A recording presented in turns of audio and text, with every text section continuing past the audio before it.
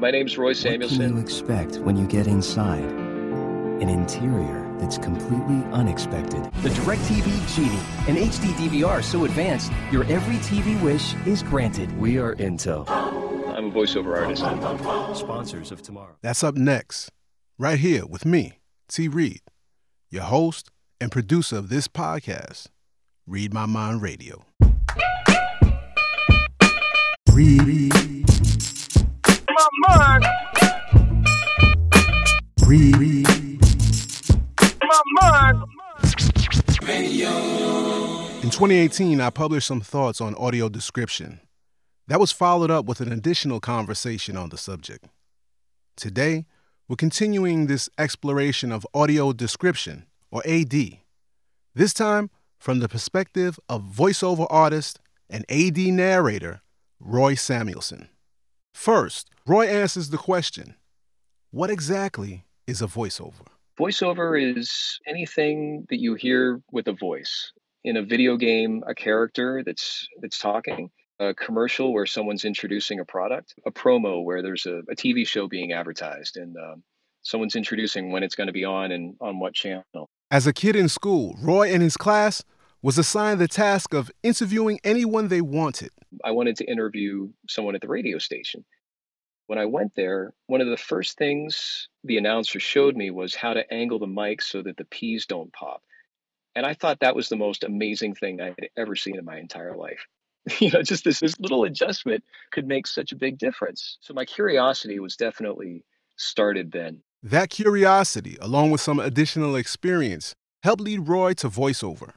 In his early 20s, he landed a job with then Disney's MGM Studios theme park in Orlando, Florida. I would take over as a gangster and take the audience through all the scary scenes in movies. I'd have a microphone, and in between shooting things, I'd be narrating what was going on around the place. Every, 6 to 8 minutes, I'd get blown up and start the thing again. So it kind of became an exercise in just building the skill of talking to people who are paying attention to the story that they're seeing. That kind of introduced me to voiceover. What makes a good voiceover artist? There's a bunch of different opinions. I like to see voiceover as a form of acting. It's a character, whether it's a narrator, a character in a cartoon, or even just a commercial, that it's a character telling a story and being a part of a story and sharing that with people. Do you have a background in acting as well? I do, yeah. I took a lot of improv classes and had a lot of opportunities on stage, and that's really helped a lot. That acting experience eventually landed Roy in a scriptwriters group. These meetings brought together professional screenwriters seeking feedback from actors who would cold read their scripts, meaning there was no preparation on the part of the actors. We would read the characters and read the description, and then afterward, the feedback was all about the writing. So the spotlight was definitely on the script and not the actors. And I found that so enjoyable that, I could play and I could have fun and do these ice cold readings without a lot of preparation. And the more times I practiced it, the more experienced I got with cold reading. When I found out about audio description, it seemed like a real segue from what I had been doing in the script writes and even as far back as that Disney job, along with all the other voiceover work that I've been doing. It felt like a right fit. So how did you actually find out about audio description? A friend of mine referred me, and I didn't literally knock on the door, but I knocked on the door for about 2 or 3 years, just letting them know I was available and strongly interested. And the response was, well, we're kind of booked up right now. We've got everyone we need, but thank you for checking in. It wasn't a brush off. It was just, that's where it was. And every now and again, there'd be an opportunity to come in where I could fill in for someone, and I did. And it was so exciting and so much fun. And I said, thank you so much. Any other time, please let me know. Oh, sure, we'll let you know. And another year passed. It took a little while.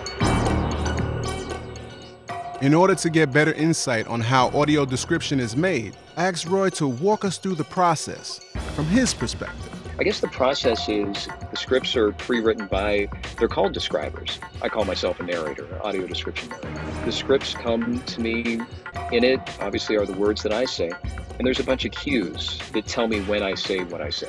For example, a cue could be a time code where I'm watching the screen and reading the script at the same time. And on the screen, there's a time code. It's just, like a stopwatch. And when it gets to a certain point in time, that's my cue to start talking. There's also visual cues or audio cues. Sometimes it's the last few words of a line of dialogue that a character is saying. It could be even a pause in between a long section that I'm speaking, where the first two sentences, and then there's a 2 or 3 second pause before I start speaking again. So there's all sorts of different cues that they use.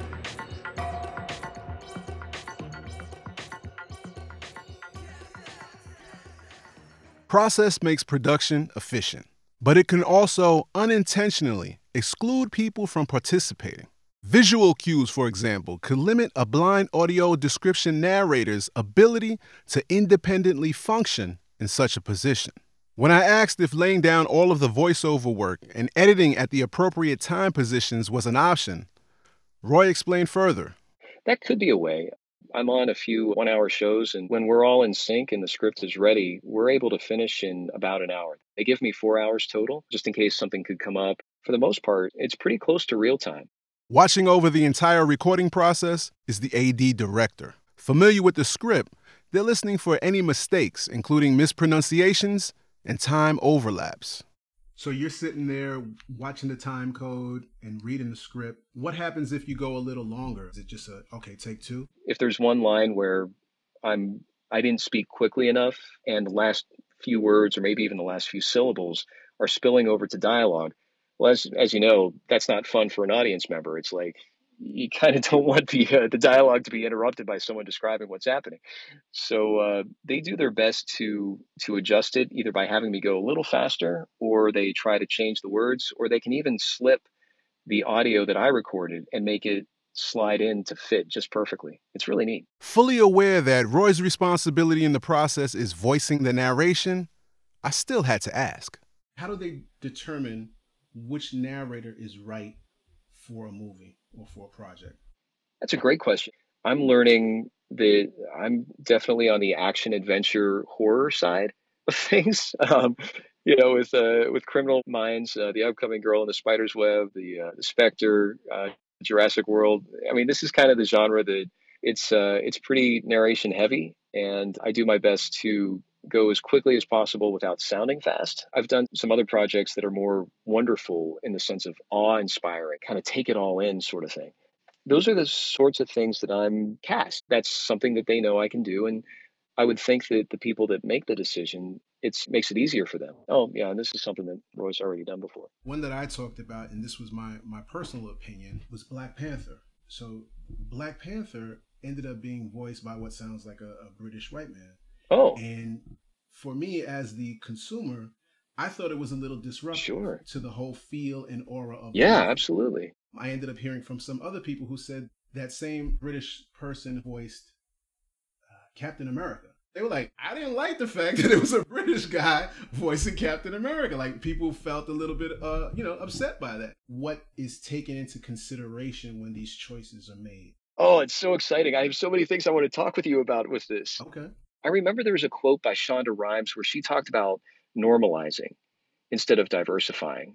I'm seeing so many female voices, people of color voices. There's all sorts of opportunities. And I hate to say it, the stereotypical white male voice that has been so common is now not as common, which is great. I think there's many more opportunities for different voices to be in this. And I think it can only help the story. I think you named 2 really great examples that when you're in a story, you don't want to be interrupted. It's like that's the story that you want to be in. So when the audio description comes, it shouldn't be out of left field.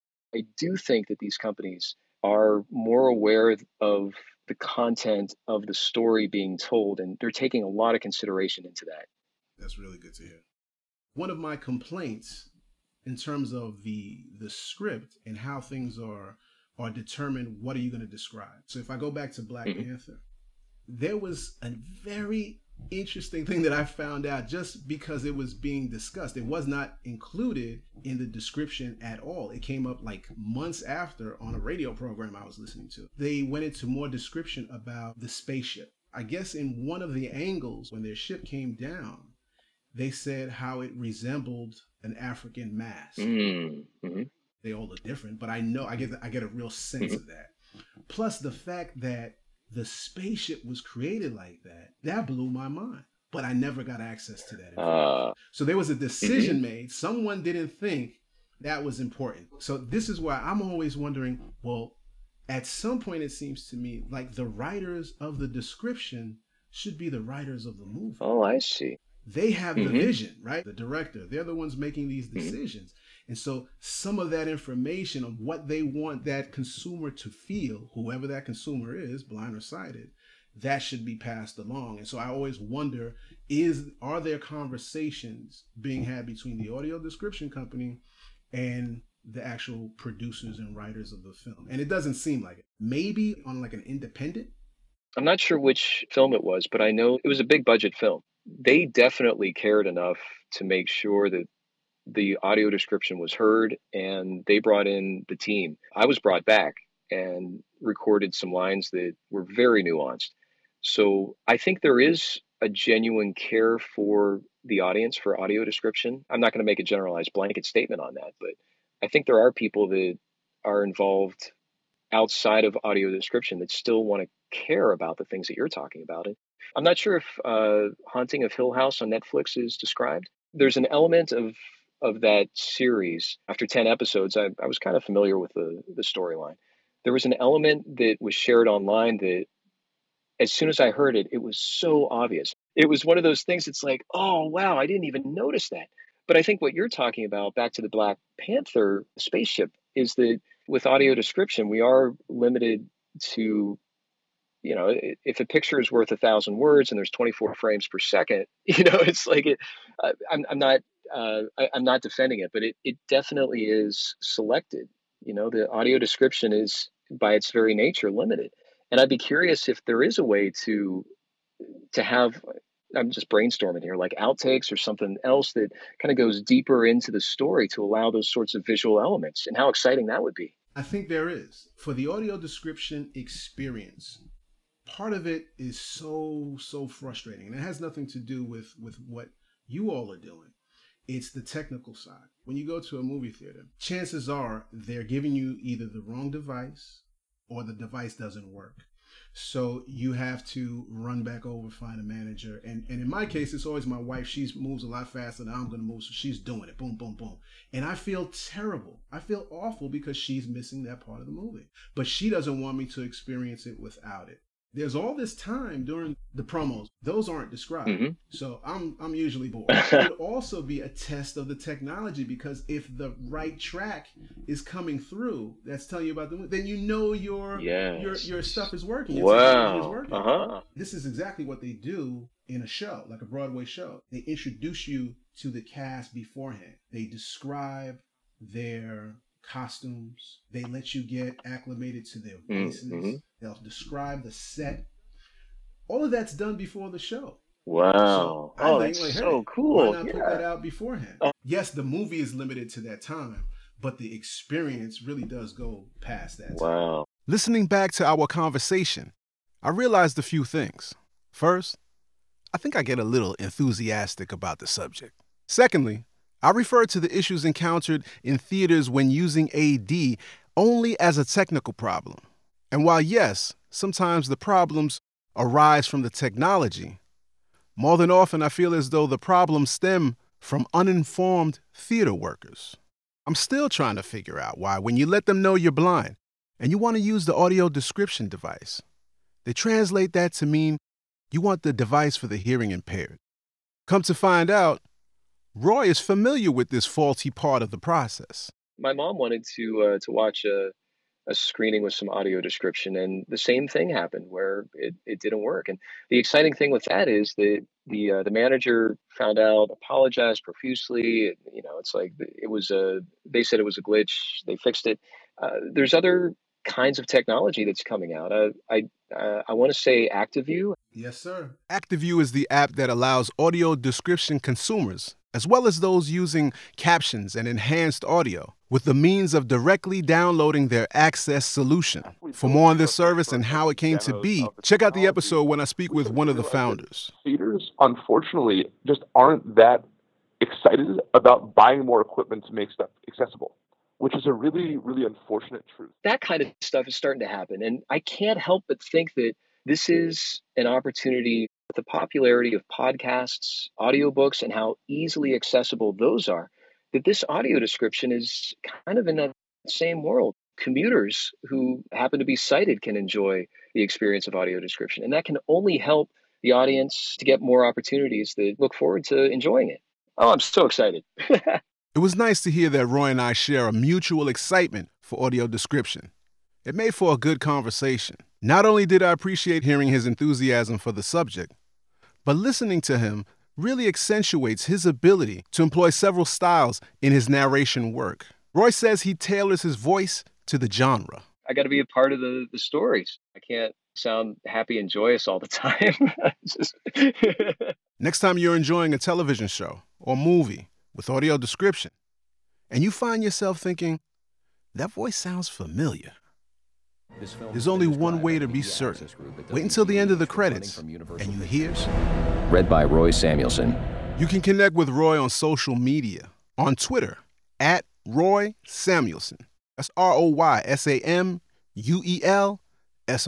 On Facebook, you can find him as Roy Samuelson Biz, or visit roysamuelson.com. Audio description isn't new.